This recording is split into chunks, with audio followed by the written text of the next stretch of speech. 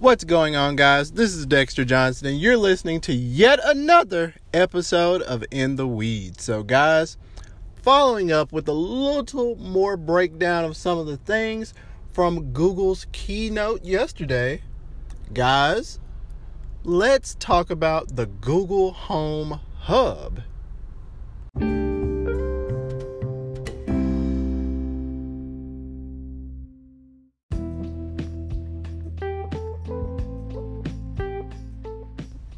So yes, there were other things unveiled yesterday besides the Pixel 3 and Pixel 3 XL, and those were actually the last things that Google unveiled to us, probably because they were leaked like heck. But let's talk about Google Home Assistant and the Google Home Hub. So picture an 8-inch display sitting in landscape mode on top of a fabric speaker.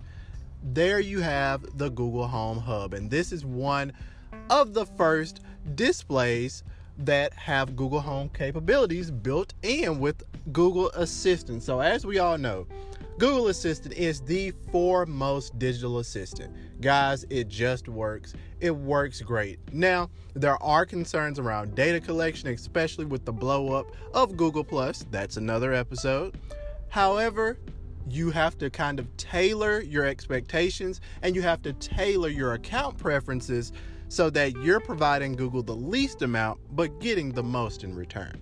So when we're looking at the Google Home Hub, first and foremost, this guy is going to be starting out at $149, coming in a multitude of colors so that you can match your home in whichever way you like.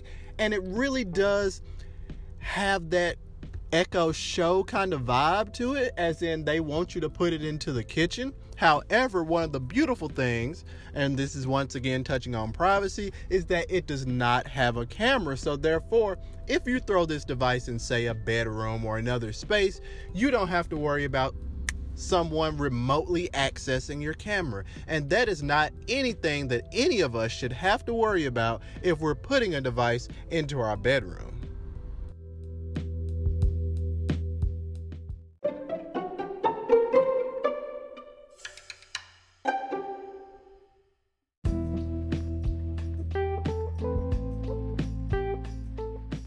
So let's wrap up with a lot of these excellent features. So first and foremost, the display is the center of attention here, where you can have YouTube videos playing showing you how to cook things.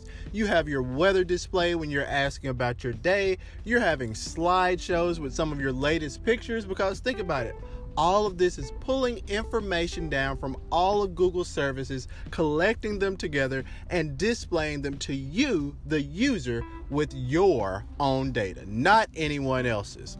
So guys, I think the Google Home Hub coming in at $149, it's darn near a steal, guys. And whenever we get a little more information on how this speaker actually sounds, if it sounds anywhere near the regular Google Home with the display attached, this is going to be a winner for me. So guys, Google Home Hub. Also check out the new Google Home app, which gives you kind of this dashboard view of all of your connected devices in your home that are connected to your Google Assistant, and you can go in and add devices, edit devices, change rooms.